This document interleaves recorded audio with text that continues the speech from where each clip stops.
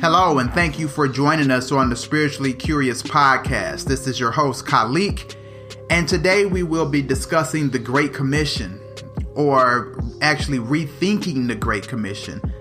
How the Great Commission is understood and practiced today does harm to other spiritualities, other religious cultures and understandings. I want to examine a new way to rethink the Great Commission, how it is understood and how it actually should be exercised. The Great Commission was given to the 11 disciples of Jesus as described in Matthew 28:19 through 20, and it calls for a global baptism and education based on the teachings of Jesus. And Matthew 28:19 to 20 reads as follows: "Go therefore and make disciples of all nations, baptizing them in the name of the Father and of the Son and of the Holy Spirit, and teaching them to obey everything I have commanded you." Now, Christians have historically incorrectly interpreted the Great Commission as being a directive to share and even at times force the gospel message onto non-Christians as the exclusive method of spiritual evolution for mankind. In order for a monotheistic religion such as Christianity, Judaism, or even Islam to preserve the exclusive title of holder of ultimate truth, all meaningful access to God and human purpose must unequivocally reside within its borders. There can be no other way to God or to discover and exercise your purpose as a human being. Christianity is believed to have the exclusive power to free a person from a state of spiritual ignorance, saving them from catastrophic consequences now and in the afterlife. When the objective of the Great Commission is to save as many souls as possible from a non-Christian way of life, it is assumed that other spiritualities are ineffective in the development of systems of morality, ethics, culture, self-identity, and knowing who God is. For the Christian, taking part in achieving a universal Christian mindset is the appropriate response to the call of the Great Commission. But this also calls for an elimination of all other methods of knowing God that are not Christian. Non-Christians are referred to as lost souls, those in darkness, the deaf, dumb, and blind, the unbelievers of God, those void of any good, heathens, enemies of God. But this can all be changed. They can be spiritually rejuvenated by the gospel, which is the superior religious practice and method of living. Not only are other spiritualities without power and value, so are the people that practice them. And the Great Commission is what is believed to make them better. But we're going to examine a different way to define the exercise and purpose of the Great Commission. One that is not rejectful of other people's unique spiritual identities. One that is welcoming of that. And one that allows a Christian to remain being a Christian, but also allows another to continue to identify with their own unique spiritual identities. What value do the theological beliefs of non-Christians have when Christians have as a contingency of their faith a Great Commission, which commands them to procure from humanity the freedom to know God according to their own cultural and spiritual dynamics? This is done by saying that this gospel, this religion is superior to your own, and therefore must be used to cleanse you, to cure you of your spiritual ignorance, to replace your ideas about God, self, and culture, and give you new ideas, a new spiritual identity, a new idea of God. The Great Commission is understood to be a global conversion project that seeks to establish one perspective of God and one perspective of the self. The belief that the gospel is the ultimate word of God and the only truth revealed to mankind is what Christians feel gives them the divine permission to degrade the unique spiritual cultures and religious structures of other peoples that they evangelize to, giving the Christian the divine power and responsibility to overthrow, throw out, and uproot all things outside of Christianity to fulfill the call of the Great Commission. The Great Commission, when understood as a call to save non-believers, is problematic in a categorization error. While a non-believer can always refer to a non-Christian, it is not necessarily one that does not believe in God. The language is derogatory and assumes that one is without a meaningful spiritual life and efficient belief in God due to the unacceptance of the Christian faith. While a non-Christian can have a very fulfilling faith system that enables a genuine connection with God, an authentic knowledge of self that encourages love of community, nature, and neighbor, the Great Commission suggests that that type of faith system, that type of connection to God, that type of knowledge of self, that type of expression of love for humanity is inferior to the type of spirituality, knowledge, love, and God connection made available through Christianity, and therefore desperately needs to be corrected. It is this misunderstanding of non-Christian faith systems and the Great Commission that is the motivation for the demonization of their methods of life, religion, self-awareness, and identification of God. A different understanding of the Great Commission should be adopted in order to respect the creativity in which God has uniquely presented God's self to humanity.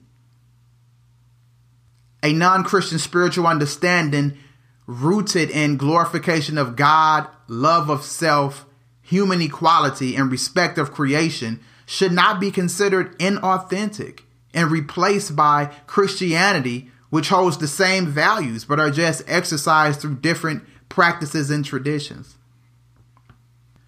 The Great Commission is used by Christians to make people better by making them Christian.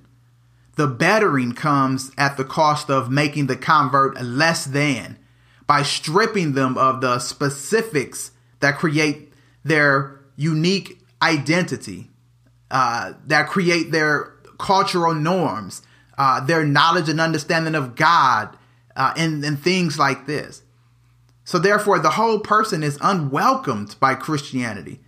And some of the beautiful and amazing aspects that make a person uniquely who and what they are will require rejection in order to be accepted by God. This makes the convert less than a whole person, as coming to Christianity demands that they must come to the altar absent of non-Christian concepts of spirituality, absent of pieces of themselves. The old person is gone, but a new person is born. But the newness is not a better version of the original. Rather, the person is new due to being mutated, missing elements of self, spirituality, and culture. The truth, the very truth of who and what you are. William Carey, in his 1792 book entitled An Inquiry into the Obligations of Christians to Use Means for the Conversion of the Heathens, wrote,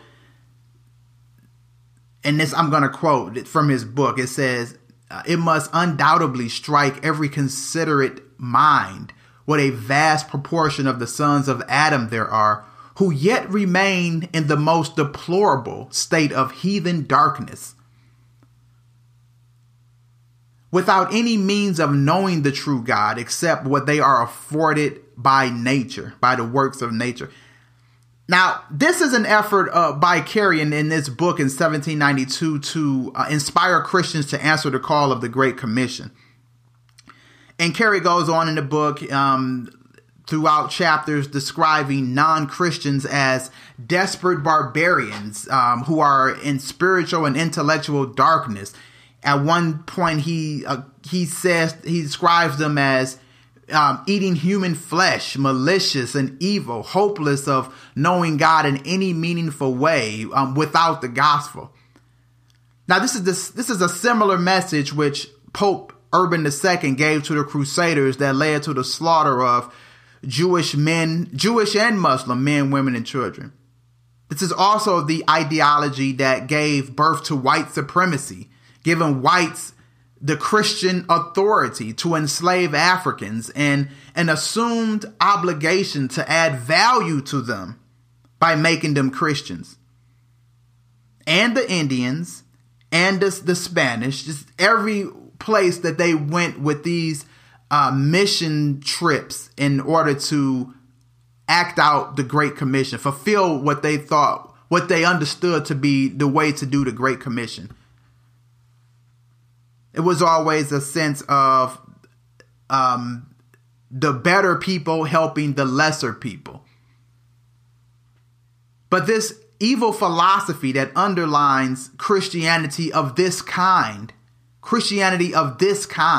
which measures the value of people according to their religious beliefs, is incorrect. It must be checked. It must be rethought. It must be re-examined.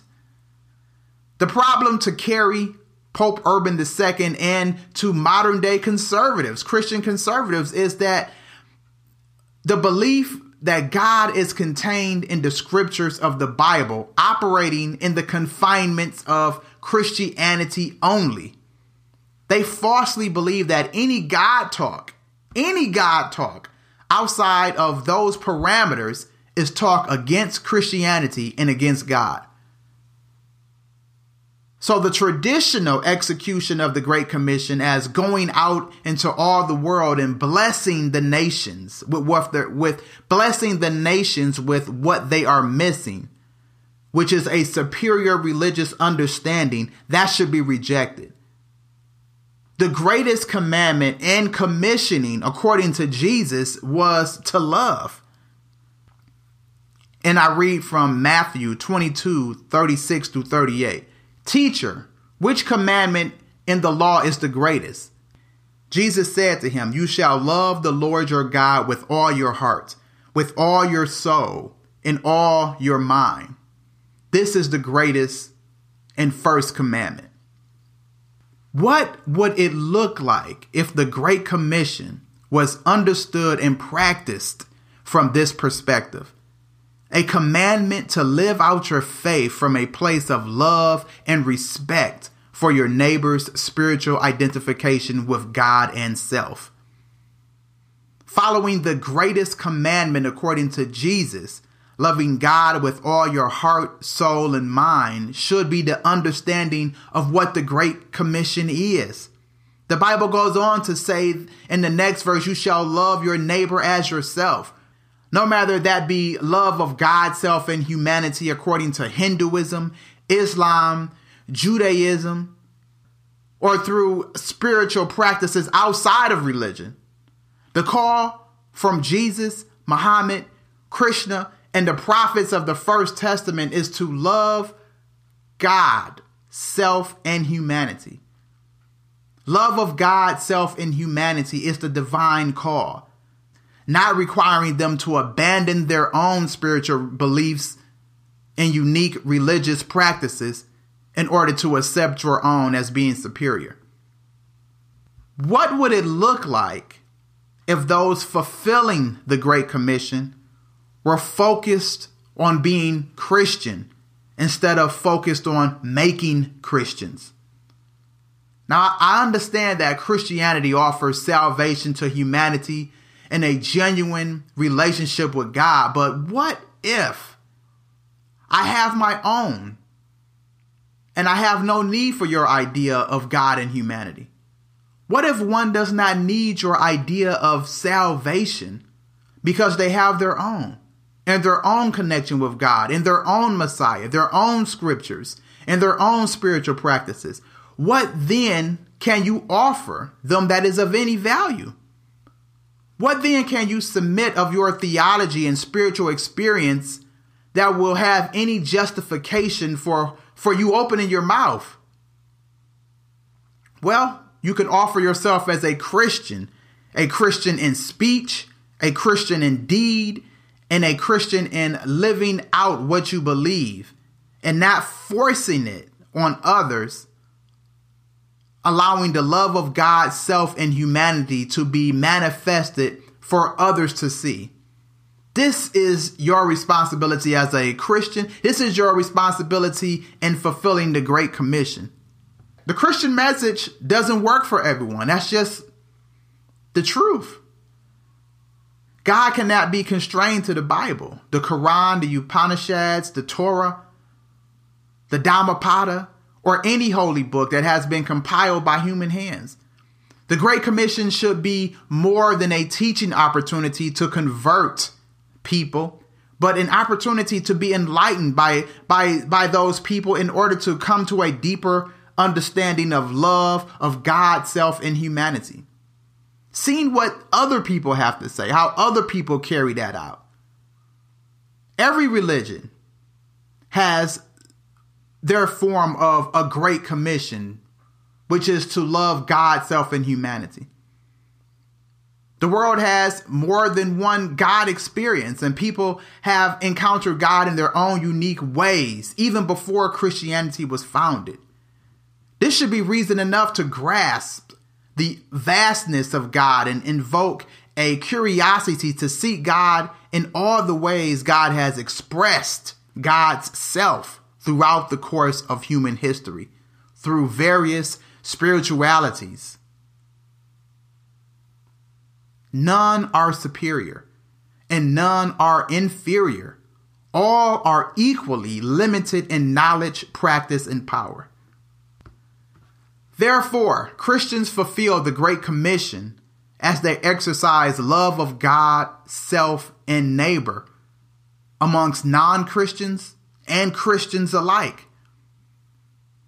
They answer the call of Jesus not by making Christians, but by being Christians.